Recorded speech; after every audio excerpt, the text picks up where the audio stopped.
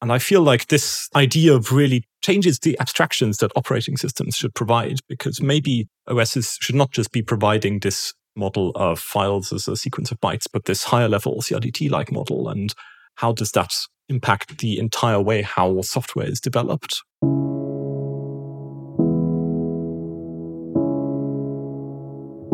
Hello and welcome to MetaMuse. Muse is a tool for thought on iPad. But this podcast isn't about Muse the product, it's about Muse the company and the small team behind it. I'm Adam Wiggins, here with my colleague Mark McGranagan. Hey, Adam. And joined today by Martin Kleppmann from the University of Cambridge. Hello. And we've talked before about Mark's dabbling in playing the piano. I understand this is a hobby you're starting to look into as well, Martin. Oh, yes. I've been playing the piano, trying to do it a bit more consistently for the last year and a half or so. My lockdown project. And do you have a technique for not annoying your neighbors, or is this an electronic piano, or how do you do that? It's an electric piano, although I don't think it's too bad for the neighbors. Yeah, lately I've been trying to learn a Debussy four-handed piece that I can play together with my wife, so she'll play two hands and I'll play the other two. Nice. I suspect a lot of our listeners know you already, Martin. I think you're within your small, narrow niche. You're a pretty high-profile guy, but for those that don't, it'd be great to hear a little bit about your background. What brought you on the journey to the topic we're going to talk about today? Yeah, well, I'm a computer scientist, I guess. I started out as an entrepreneur and started two startups some years ago. I ended up at LinkedIn through the acquisition of the second startup, and there worked on large-scale stream processing with Apache Kafka and was part of that sort of stream processing world for a while. And then I wanted to share what I had learned about building large-scale distributed data systems. And so I then took some time out to write a book, which is called Designing Data-Intensive Applications, which has turned out to be surprisingly popular.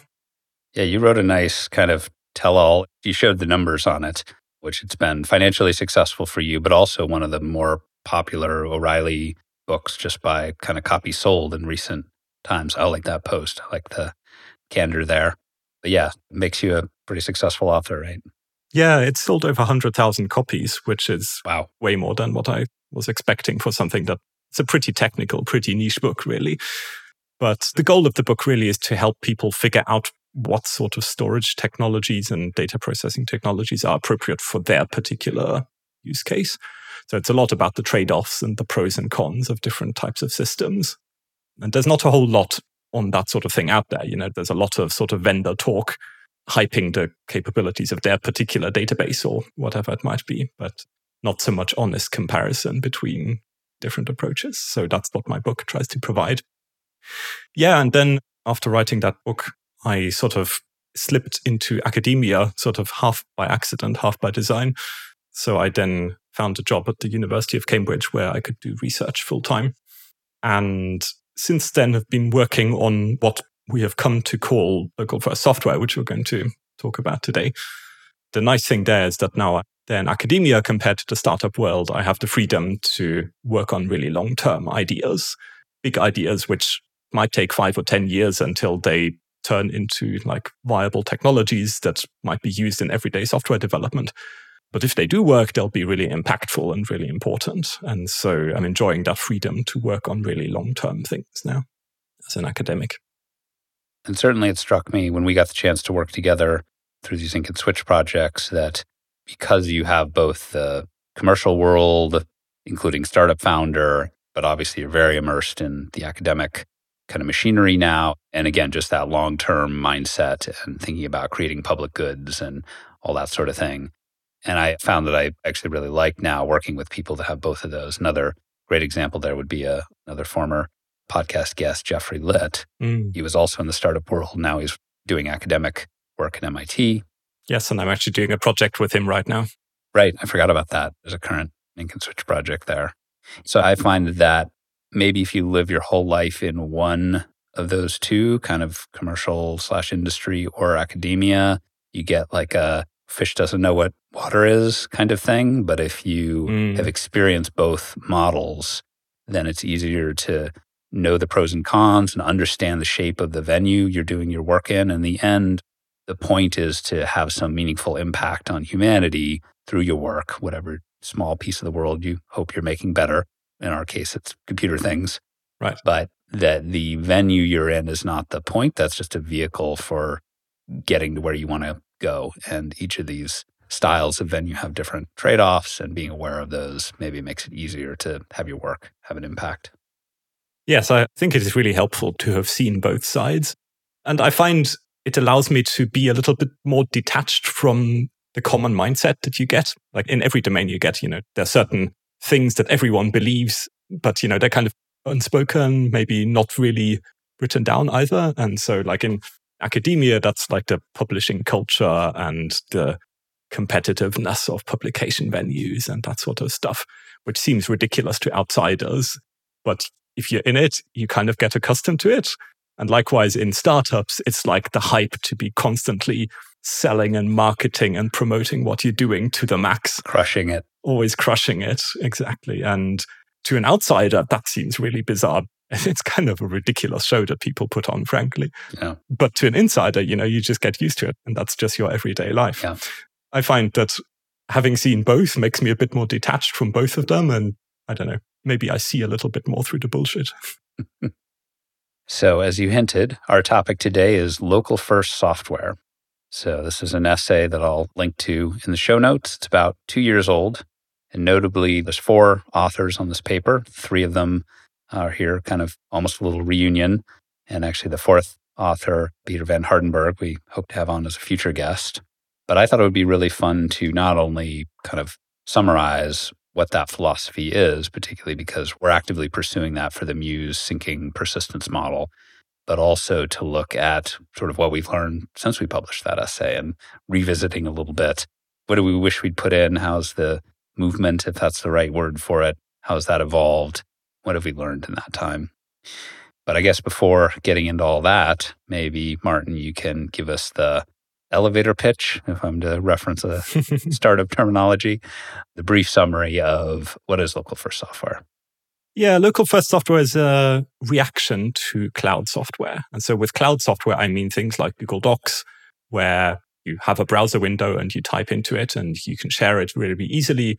You can have several people contributing to a document really easily. You can send it for comments very easily and so on. So it has made collaboration a ton easier, but it's come at a great cost to our control and our ownership of the data. Because whenever you're using some cloud software, the data is stored on the cloud provider servers, like Google servers, for example.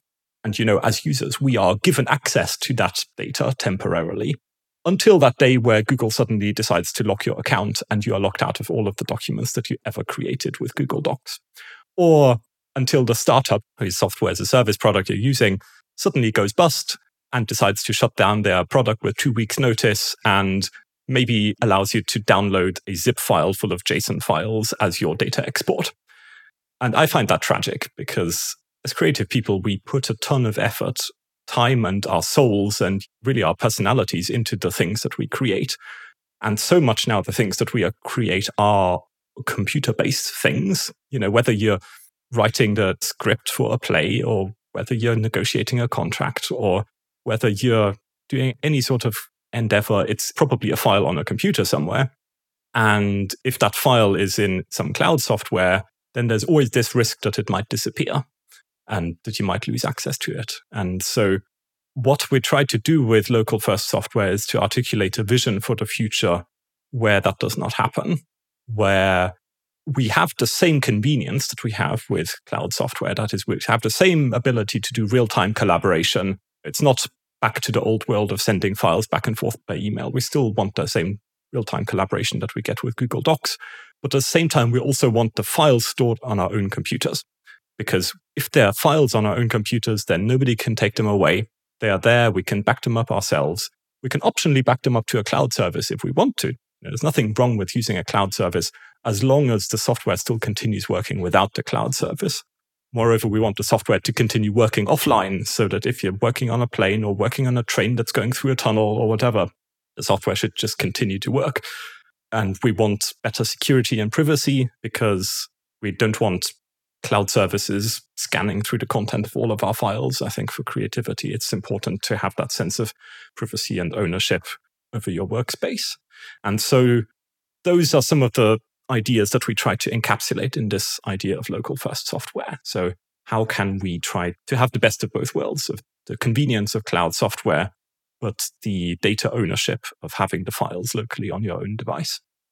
Yeah, for me, the core of it is really agency and much of the value of cloud. And I think there's a version of this also for mobile apps, let's say, and app stores and that sort of thing, which is not what we're addressing in the paper, but maybe there's a theme in computing that we've made computers vastly more accessible by, in many cases, taking agency from people. And that's actually a good thing in many cases, right? You don't need to defrag your hard drive anymore. You lose your device, your email, and your photos, and all those things are still in this cloud that's managed by experienced sysadmins and product managers and so forth at companies like Google and so forth. And they can often do a better job of it in a lot of cases than an individual can. I mean, I think of managing my own email servers, SMTP servers, years back and needing to deal with data backup and spam filtering and all that kind of thing. And Gmail came along and I was just super happy to outsource the problem to them. Absolutely. They did a better job managing it.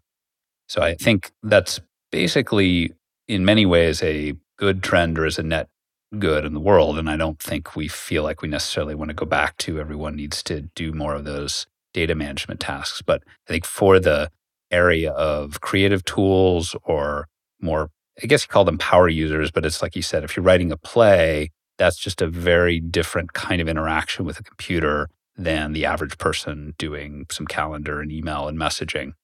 Yeah, maybe they want different trade-offs. It's worth doing a little bit more management and taking a little more ownership to get that greater agency over something like, my work product, the script of my play or my master thesis or whatever it is that I'm working on is something that really belongs to me. And I want to put a little extra effort to have that ownership. Right, exactly. And I feel like it's not reasonable to expect everyone to be a sysadmin and to set up their own services. You get this self-hosted cloud software, but most of it is far too technical for the vast majority of users. And that's not where we want to go with this. I think you still want exactly the same kind of convenience of cloud software that, it just works out of the box and you don't have to worry about the technicalities of how it's set up. But one part of local first software is that because all of the interesting app-specific work happens client-side on your own device, it now means that the cloud services that you do use for syncing your data, for backing up your data, and so the cloud services become generic. And so you could imagine Dropbox or Google Drive or AWS or some other big cloud provider just giving you a syncing service for local first apps. And the way we're thinking about this, you could have one generic service that could be used as the syncing infrastructure for many different pieces of software. So regardless of whether the software is a text editor or a spreadsheet or a CAD application for designing industrial products or music software or whatever it might be, all of those different apps could potentially use the same backup and syncing infrastructure in the cloud. And you can have multiple cloud providers that are compatible with each other, and you could just switch from one to the other. So in that point, then it just becomes like, okay, who do you pay 6 cents a month to in order for them to store your data? It becomes just a very generic and fungible service. And so that, I see, makes actually the cloud almost more powerful because it removes the lock-in that you have from you have to use a single the cloud service provided by the software author. Instead, you could switch from one cloud provider to another very easily, and you still retain the property that you're using all of the cloud providers' expertise in providing a highly available service, and you don't have to do any sysadmin yourself. It's not like running your own SMTP server. So I feel like this is a really promising direction that local first software enables. Yeah, for sure. Indeed. And you could even describe local first software, I think, as sort of generalizing and distributing the capabilities of the different nodes. So in the classic cloud model, you have these thin clients. They can dial into the server and render whatever the server tells them. And then you have the servers, and they can store data and process it and return it to clients. And when you have both of those at the same time, it works great. But then if you're a client, like you said, who's in a tunnel, well, too bad, you can't do anything. And the local first model is more that, any node in that system can do anything. It can process the data, it can validate it, it can store it, it can communicate it, it can sync it, and then you can choose what kind of topologies you want. So it might be that you just want to work alone in your tunnel, or it might be that you want to subscribe to a cloud backup service that does the synchronization and storage part for you while you still maintain the ability to process and render data locally. This actually gets to how I first got into what we're now calling local first software. I was in a coffee shop with Peter Van Hartenberg, who's one of the other authors that Adam mentioned. And we're talking about working together at the lab when he was a principal there. He's now the director. And he showed me the Pixel Pusher prototype. So Pixel Pusher was this pixel art app where you color individual pictures to make a kind of retrographic thing. And it was real-time collaborative. But the huge thing was that there was no server. So that you had this one code base and this one app, and you got real-time collaboration across devices. And that was the moment that I realized, I was a fish in the cloud infrastructure water, and I didn't realize it. I just assumed, you need servers and AWS, you need a whole ops team. You're going to be running that for the rest of your life. It's a whole thing. Well, actually, no, you could just write the app and point it at the other laptop, and there you go. And we eventually kind of realized all these other benefits that we would eventually articulate as the desiderata or properties in the local first software article. But that was the thing that really actually kicked it off for me. Yeah, and that aspect that the apps become really self-contained and that you just don't have a server anymore. Or if you have a server, it's like a really simple and generic thing. You don't write a specific server just for your app anymore. That's something that I'm not sure we really explored very well in the local first essay as it was published, but I've been continuing to think about that since. This has really profound implications for the economics of software development. Because right now, as you said, like if you're a startup and you want to provide some SaaS product, you need your own ops team that is available 24/7 with everyone PagerDuty so that when the database starts running slow or a node falls over and you need to reboot something or whatever, there's just all this crap that you have to deal with, which makes it really expensive to provide cloud software because you need all of these people on call. And you need all of these people to write these scalable cloud services. And it's really complicated, as evidenced by my book, a lot of which is basically like, oh crap, how do I build a scalable cloud service? And with local first software, potentially that problem simply goes away because you've just got each local client, which just writes to storage on its own local hard disk. There are no distributed systems problems to deal with, no network timeouts and so on. You just write some data locally.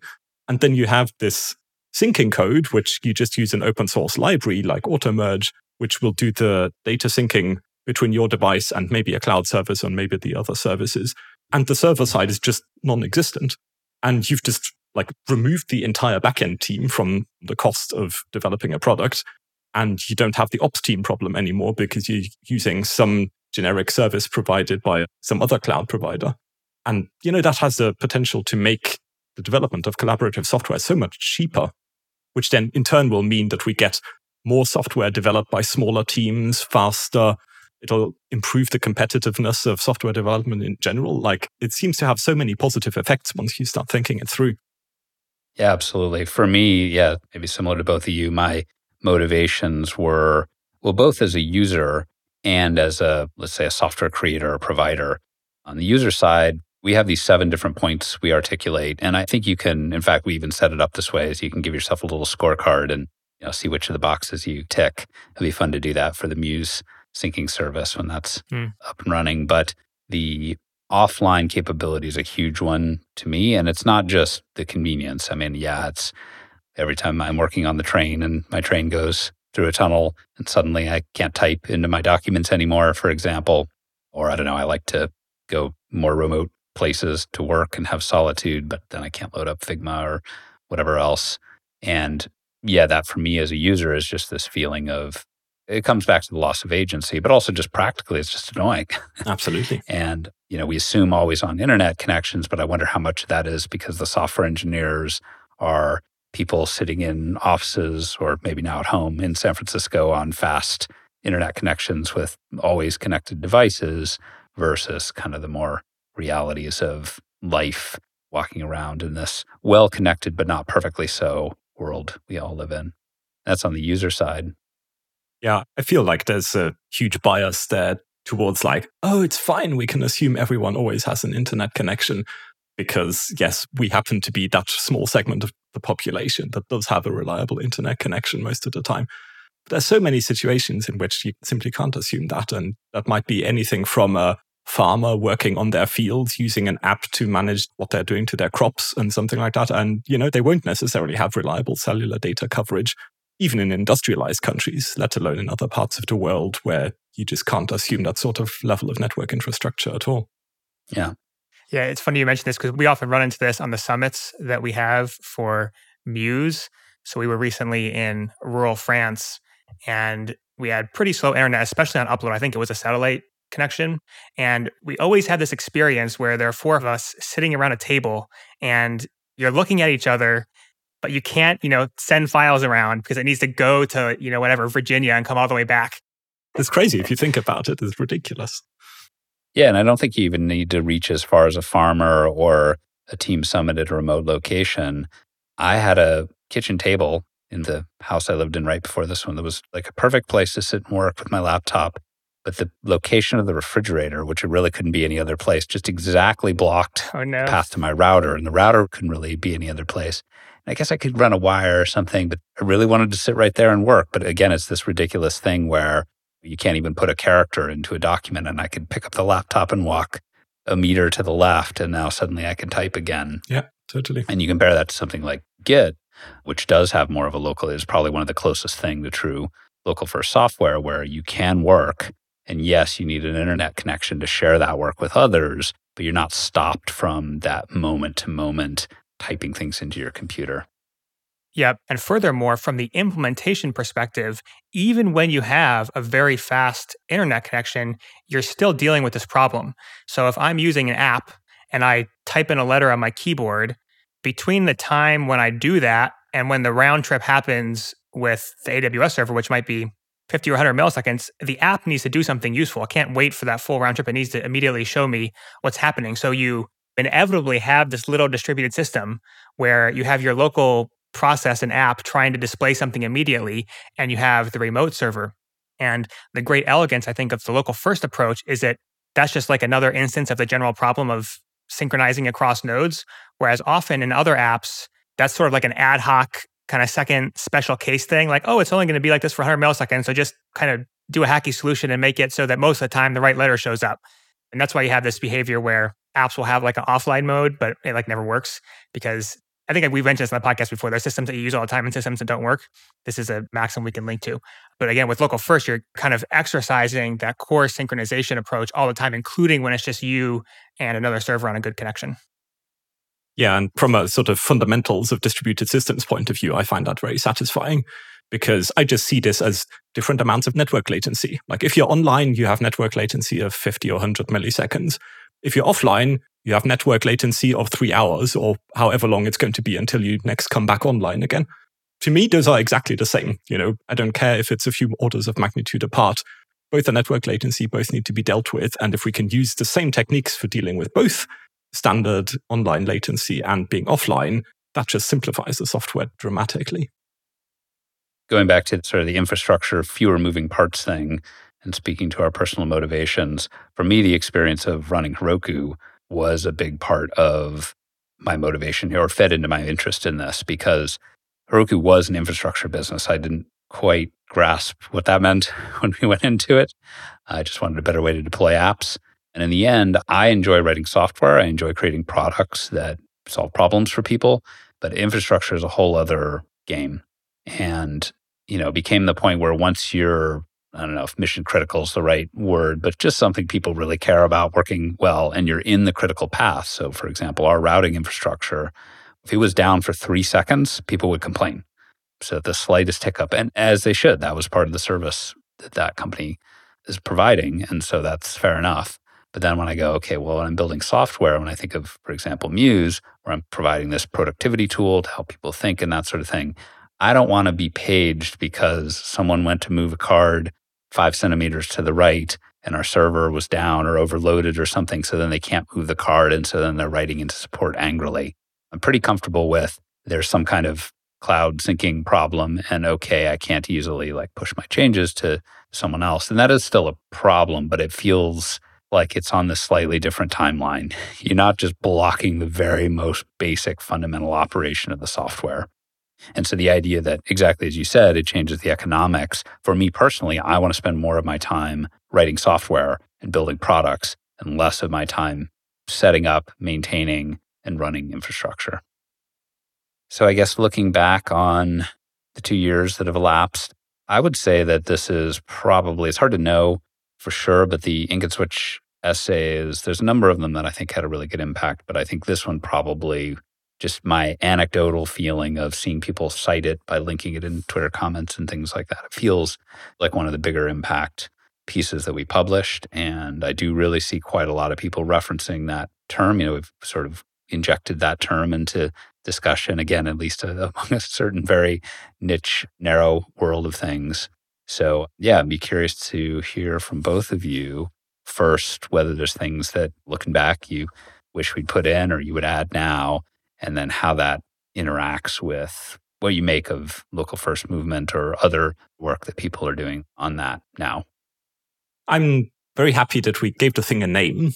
That's something we didn't have initially when we started writing this, and we were just writing this like manifesto for software that works better, basically.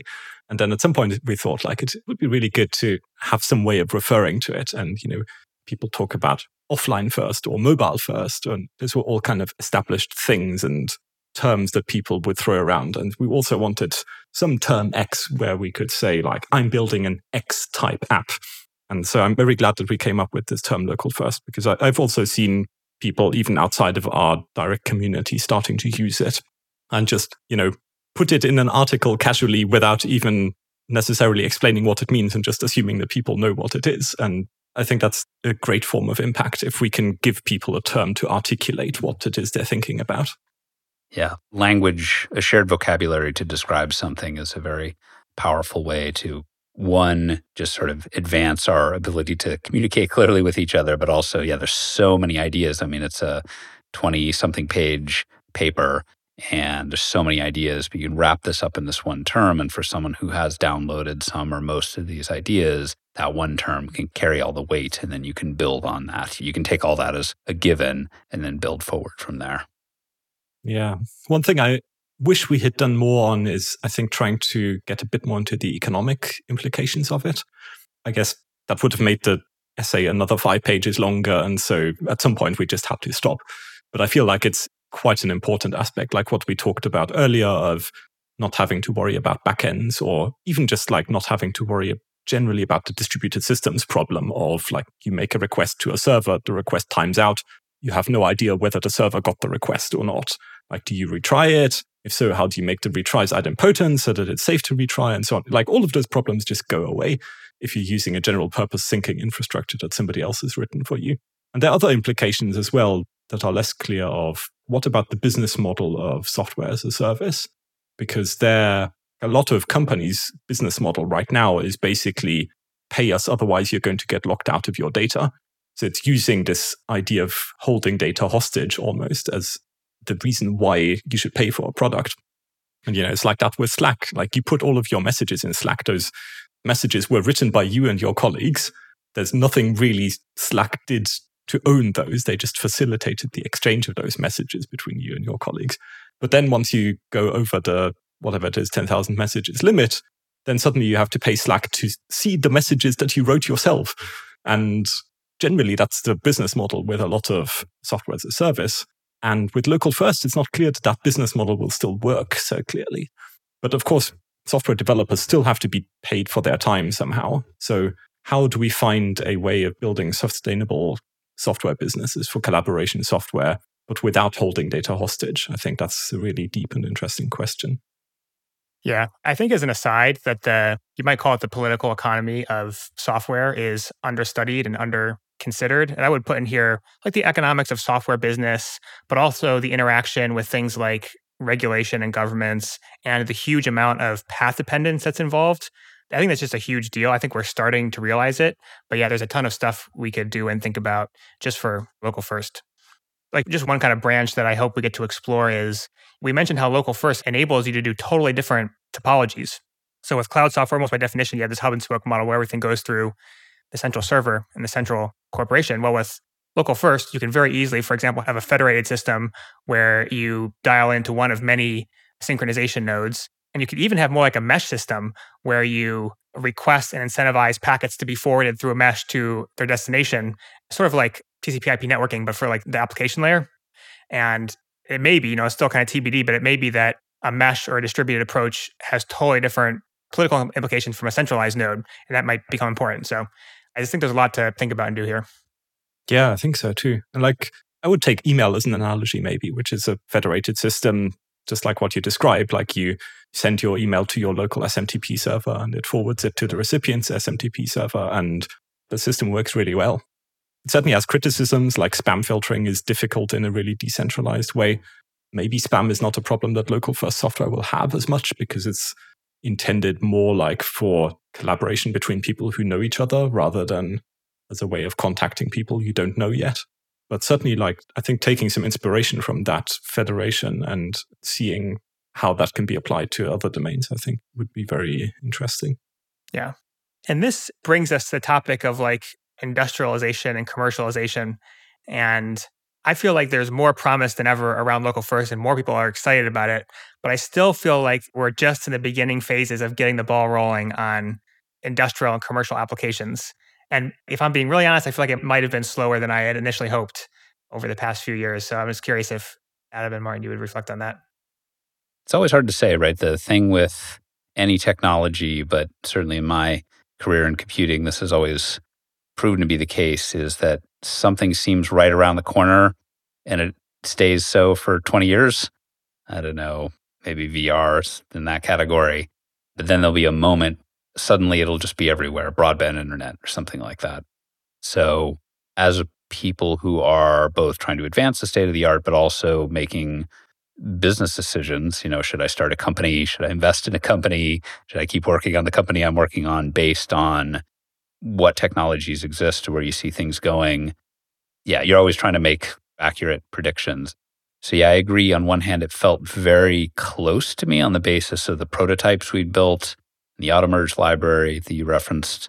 Martin, I'll link that in the notes here, but basically that's a JavaScript implementation of something called CRDTs, which just, I guess, as a sidebar, it could be easy to think that CRDTs and local first software are kind of one and the same because they're often mentioned together. And in fact, our paper talks about them together. But CRDTs are a technology we find incredibly promising for helping to deliver local first software. But local first is a set of principles. It doesn't require any particular technological solution. But yeah, based on the strength of those prototypes, many of which worked really well, there's the networking side of it and whether you can have that be fully kind of decentralized versus needing more of a central coordination server. But once you get past that hump, it does work really, really well. But I think that comes back to the point you both made there about the economic model side of things, which is we have a whole software industry that's built around people will pay for software when there's a service connected to it, right? So SaaS, in particular B2B SaaS, is just a fantastic business to be in. And as a result, we've seen a huge explosion of software around that. But connected to that is, for example, the freemium model, exactly like what you mentioned with Slack. Google Docs is one of those. Notion is one of those.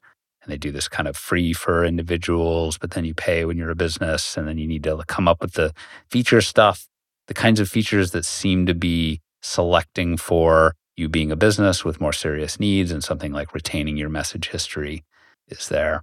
I wrote a whole other shorter essay about paying for software. I'll link that in the notes, but I think we got into a weird corner. The industry painted itself into a corner because things like Google giving you so much incredibly high quality software, Gmail, Google Docs, Google Maps, et cetera, for quote unquote free.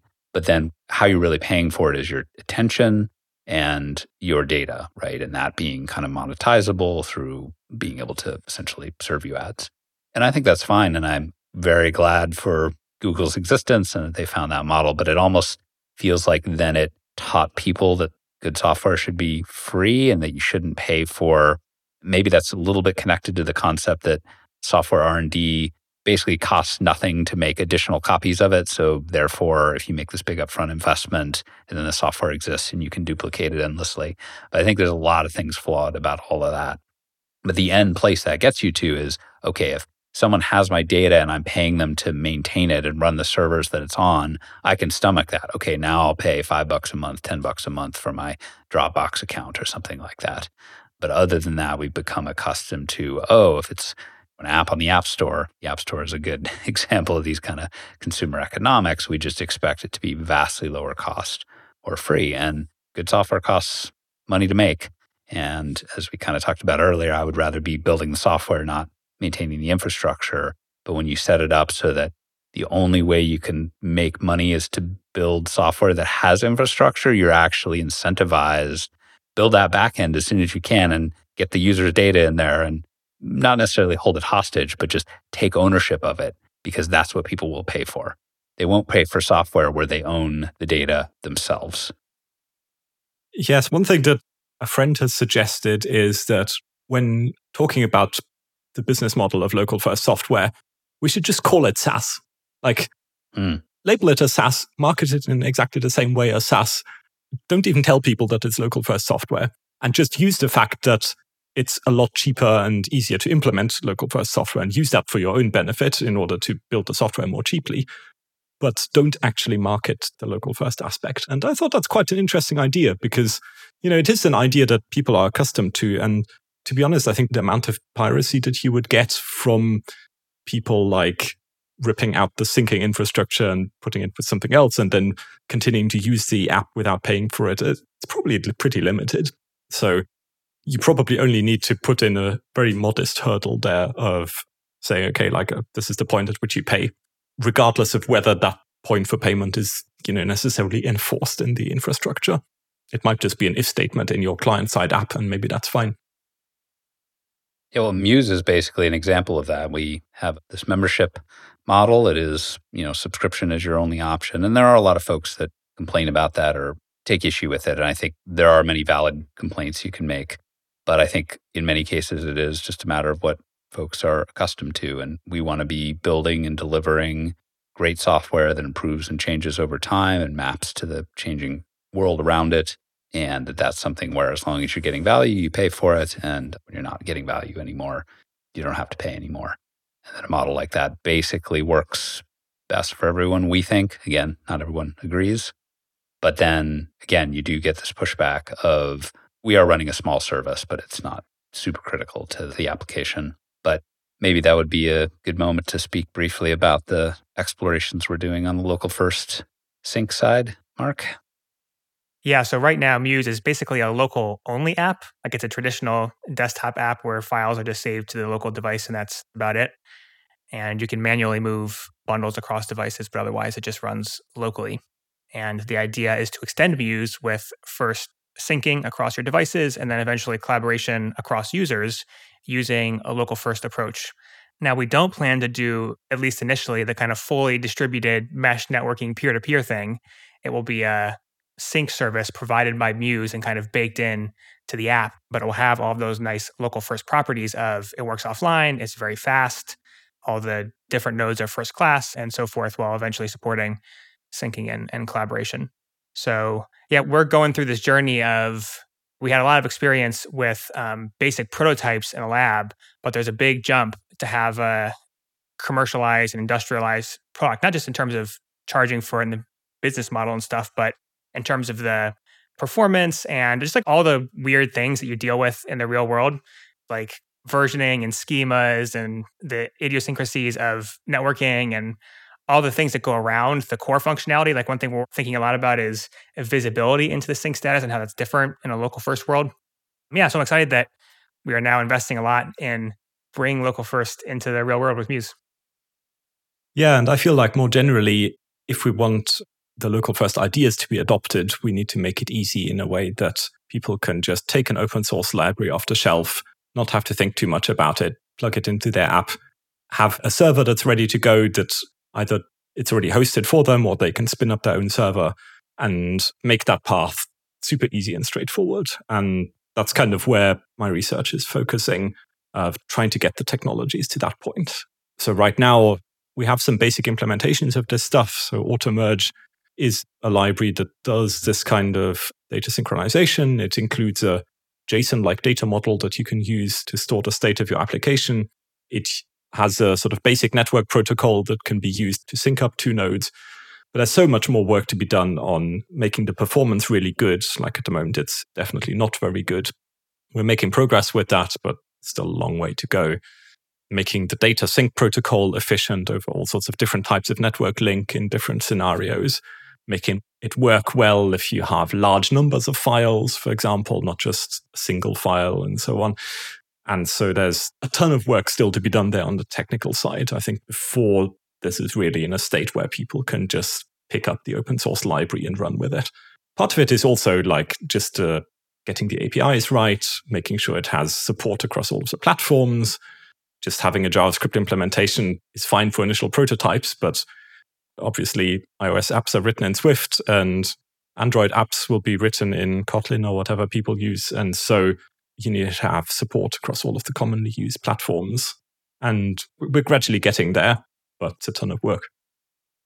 And conceptually, seeing how AutoMerge is evolving and how people are trying to use it, sometimes very successfully, sometimes less so. But I see this as a case of technology transfer, which is an area I'm incredibly interested in because I think it's kind of a big unsolved problem in HCI, research, computer science. Honestly, maybe all research, but I'll stick to my lane in terms of what I know, which is there is often this very excellent cutting edge research that does sit in the lab, so to speak, and never graduates, or it's very hard, or there isn't a good path often for it to jump over that hump into what's needed in the production world. And of course, in the research world, you're trying to do something new and different and push the boundaries of what was possible before. And in the production commercial side, you want to choose boring technologies and do things that are really reliable and known and stable. And those two, there's often a bridge that's hard to divide there. Sitting in your seat as, again, someone who's enmeshed in the academic world right now, and you're creating this library, it started as called a proof of concept, for lack of a better term.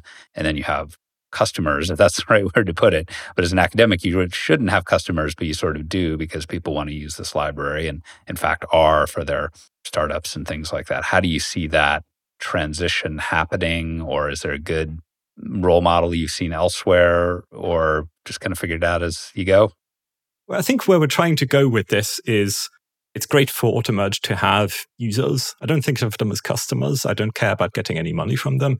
But I do care about getting bug reports from them and experience reports of how they're getting on with the APIs and reports of performance problems and so on. And those things are all tremendously valuable because they actually feed back into the research process. And so I'm essentially using the open source users and the contributors as a source of research problems. So with my research hat on, this is great because I have essentially here right in front of me a goldmine of interesting research problems to work on. I just take like the top issue that people are complaining about on GitHub, have a think about how we might solve that. And often there's enough of a nugget of research problem in there that when we solve the problem, we can write a paper about it. It can be an academic contribution, as well as moving the open source ecosystem gradually towards a point where we've ironed out all of those major technical problems and hopefully made something that is more usable in production. So I actually feel those worlds are pretty compatible at the moment. There are some things which are a bit harder to make compatible, like sort of the basic work of porting stuff to new languages or new platforms. That's necessary for real life software engineering, but there's no interesting research to be done there, to be honest. But so far, I've found that quite a lot of the problems that we have run into actually do have interesting research that needs to be done in order to solve them. And as such, I think they're quite well compatible at the moment. I like imagining or the mental picture of someone submits a bug report and 1 year later you come back and say, here's the fix and also the paper we published about it. I've literally had cases where somebody turns up on Slack and says, I found this problem here. What about it? And I said, oh yeah, I wrote a paper about it. And the paper has a potential algorithm for fixing it, but I haven't implemented it yet, sorry. And they go like, WTF? What? You put all of this thought into it. You've written a paper and you haven't implemented? And I go, well, actually, sorry, for me, that's easier because if I want to implement it, I have to put in all of the thought and convince myself that it's correct And then I also have to implement it. And then I also have to write all the tests for it. And then I have to make sure that it doesn't break other features and it doesn't break the APIs, and you come up with good APIs for it and so on. So for me, actually, like implementing it is a lot more work than just doing the research in a sense. But actually doing the research and implementing it can be a really useful part of making sure that we've understood it properly from a research point of view, so that at the end, what we write in the paper ends up being correct. In this particular case, actually, it turned out that the algorithm I had written down in the paper was wrong, because I just hadn't thought about it deeply enough. And a student in India emailed me to say, hey, there's a bug in your algorithm. And I said, yeah, you're right. There's a bug in our algorithm. We better fix it. And so probably through implementing that, maybe I would have found the bug, maybe not. But I think this just shows that it is hard getting this stuff right. But the engagement with the open source community, I found a very valuable way of both working towards a good product, but also doing interesting research. I think it's also useful to think of this in terms of the research and development frame. So research is coming up with the core insights, the basic ideas, those universal truths that unlock new potential in the world. And it's my opinion that with Local First, there's a huge amount of development that is needed. And that's a lot of what we're doing with Muse. So an analogy I might use is like a car and an internal combustion engine. If you came up with the idea of an internal combustion engine, that's amazing. It's pretty obvious that should be world changing. You can spin this shaft at 5,000 RPM with 300 horsepower. It's amazing. But you're really not there yet. Like you need to invent suspension and transmission and cooling. And it's kind of not obvious how much work that's going to be until you go to actually build a car and run it at 100 miles an hour. So I think there's a lot of work that is still yet to be done on that front. And eventually that kind of does boil down or emit research ideas and bug reports and things like that, but there's also kind of its own whole thing. And there's a lot to do there. There's also the continuous analogy. I think once the research and the initial most obvious development examples get far enough along, you should have some unanticipated applications of the original technology. So this should be someone saying like, what if we made an airplane with an internal combustion engine, right? I don't think we've quite seen that with Local First, but I think we will once it's more accessible. Because right now to use Local First, you got to be basically a world expert on Local First stuff to even have a shot. But once it's packaged enough and people see enough examples in real life, they should be able to more easily come up with their own new wild stuff. Yeah, we have seen some interesting examples of people using our software in unexpected ways. One that I quite like is the Washington Post, as in the newspaper everyone knows. They have an internal system for allowing several editors to update the layout of the homepage. So the placement of which article goes where, with which headline, with which image, in which font size, in which column, all of that is set manually, of course, by editors. And they adopted Automerge as a way of building the collaboration tool that helps them manage this homepage. Now, this is not really a case that needs Local First particularly, because it's not like one editor is going to spend a huge amount of time editing offline and then sharing their edits to the homepage. But what I did want is a process whereby multiple editors can each be responsible for a section of the homepage, and they can propose changes to their section and then hand those changes over to somebody else who's going to review them and maybe approve them or maybe decline them. And so what they need essentially is this process of version control, Git-style version control almost, but for this structure representing the homepage. And they want the ability for several people to update that independently. And that's not because people are working offline, but because people are using essentially branches using the Git metaphor.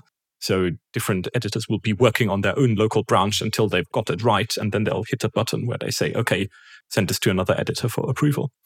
And that I found really interesting. It's sort of using the same basic technologies that we've developed with CRDTs, tracking the changes to these data structures, being able to automatically merge changes made by different users, but applying it in sort of this interesting, unexpected context. And I hope, like, as these tools mature, we will expand the set of applications for which they can be sensibly used. And in that expansion, we will then also see more interesting, unexpected applications where people start doing things that we hadn't anticipated. Maybe this reflects my commercial world bias, or maybe I'm just a simple man, but I like to see something working more than I like to read a proof that it works. And both are extremely important, right? So the engineering approach to seeing if something works is you write a script, fuzz testing, right? You try a million different permutations, and if it all seemed to work, kind of the Monte Carlo simulation test of something, and it seems to work in all the cases you can find, so seems like it's working.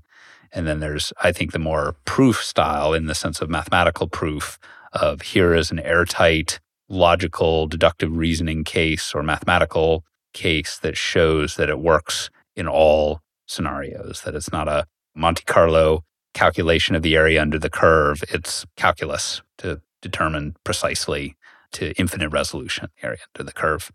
And I think they both have their place, kind of to Mark's point. You need to both kind of conceptually come up with the combustion engine and then build one, and then all the things that is going to go with that. And I think we all have our contributions to make. I think I probably, much as I like the research world, at some point when there's an idea that truly excites me enough, and Local First broadly and CRDT specifically are in this category, and I want to see it, I want to try it, I want to see how it feels.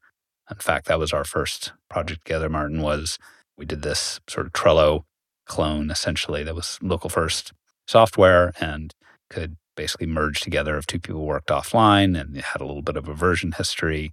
We did a little demo video. I'll link that in the show notes.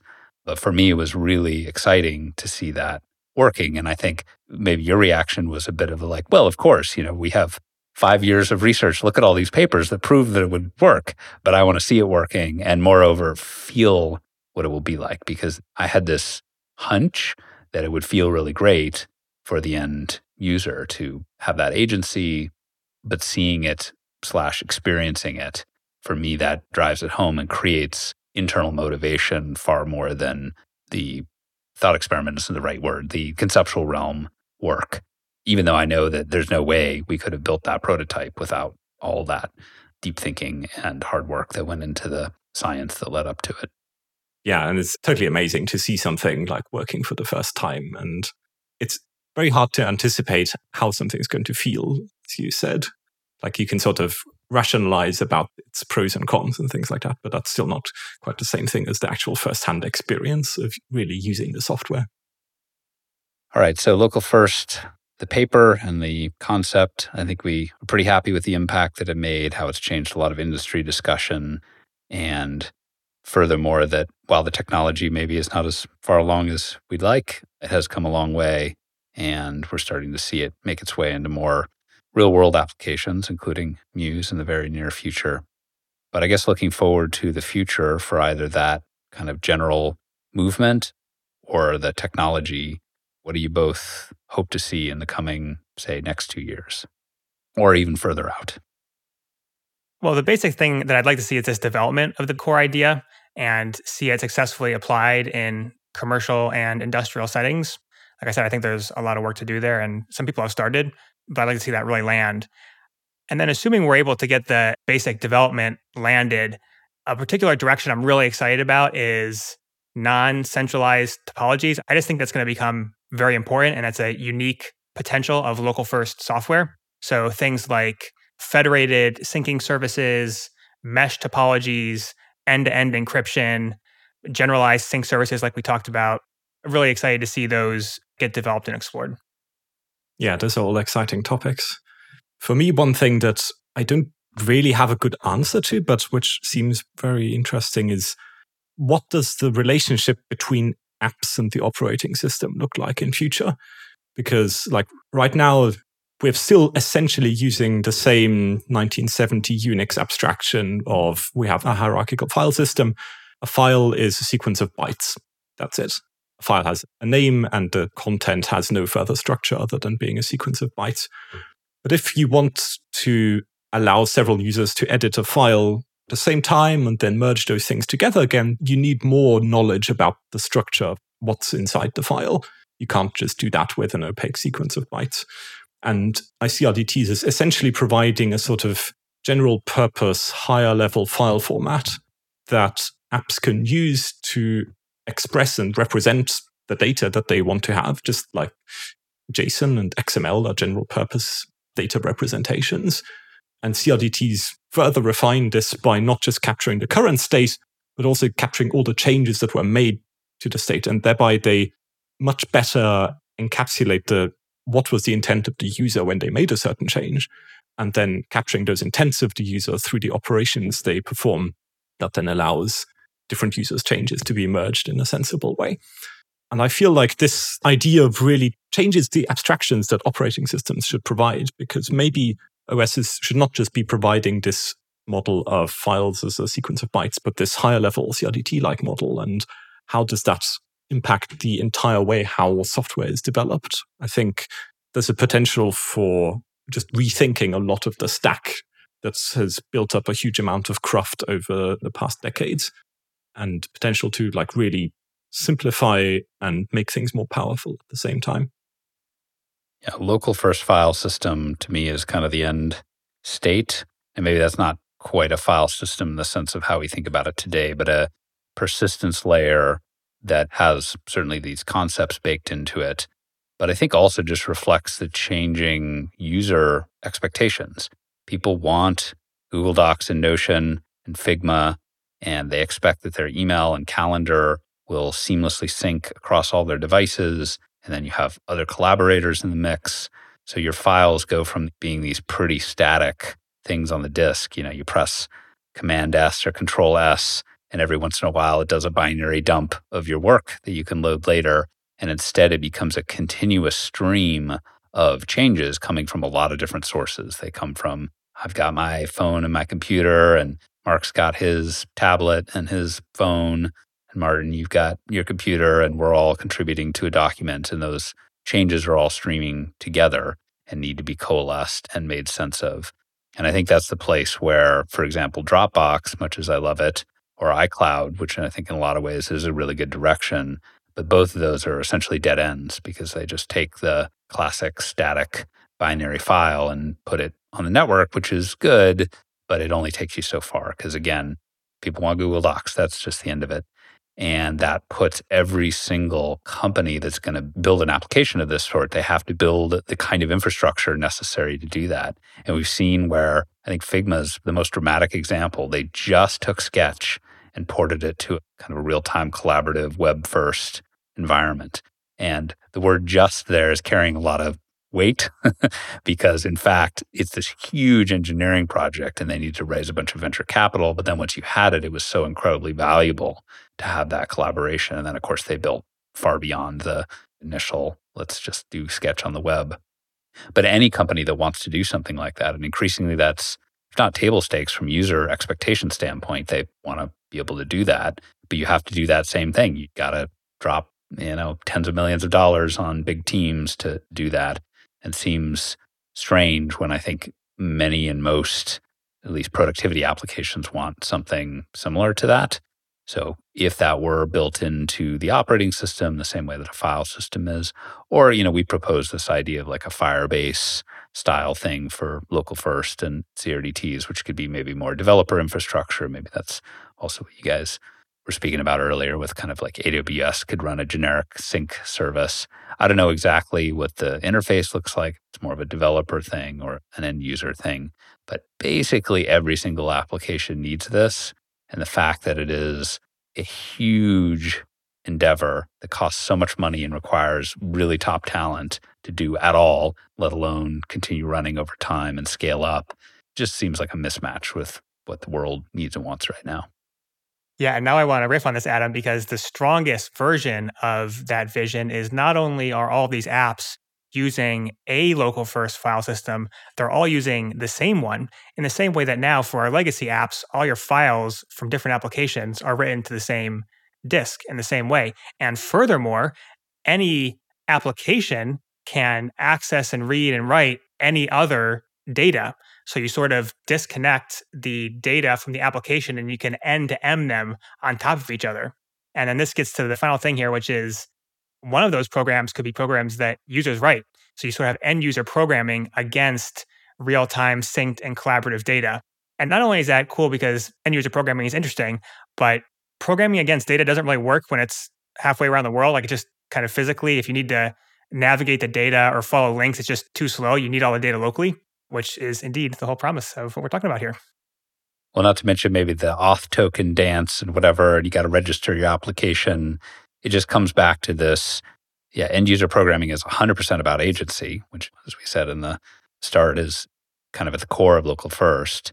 And yeah, it's gotten increasingly harder to program your own stuff for a bunch of reasons. But one is, the data's way over there in the care of this company, and they give you their one front end to it. If you're very lucky, they'll build an API. And if you're even luckier, they'll let you allocate an API token as an individual, not a company, to just write a little script to do something. Whereas I did a lot more automation of my personal life back when so much was just a Unix shell and a file system on my local computer.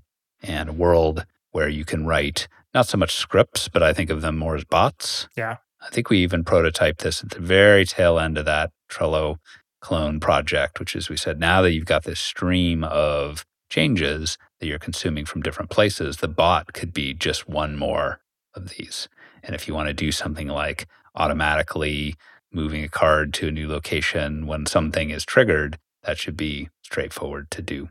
And some world like that where you have now these streams of events, streams of data that are being coalesced that includes not just the devices of all the people, but also the individual programs that you may choose to write that sort of contribute to this whole evolving document. That's a very exciting future for me. Yes, and if we can get to that point where it's so easy to write the collaborative software that you can just have software be collaborative by default, and so easy to have this streaming integration with bots that you just do it by default, then we're in a situation where this can actually be used in practical reality. Well, I think we should wrap it there. Thanks everyone for listening. If you have feedback, write us on Twitter @MuseAppHQ. And we're on email, hello@museapp.com. You can help us out with a review on Apple Podcasts. And Martin, I'm so glad that you're pushing this vision of the world forward. Even though we're not working together as directly right at the moment, we hope that our efforts over here to try to prove Local First in a commercial context, both that it can be viable for a small team, but also produces a great user experience. That's, at least for now, our contribution. And you're continuing to push the state of the art in the science world. Hopefully we can together, and along with all the other folks who are doing great work in this field, reconvene maybe in 2 years and have some good news to report. Definitely. Thanks for having me.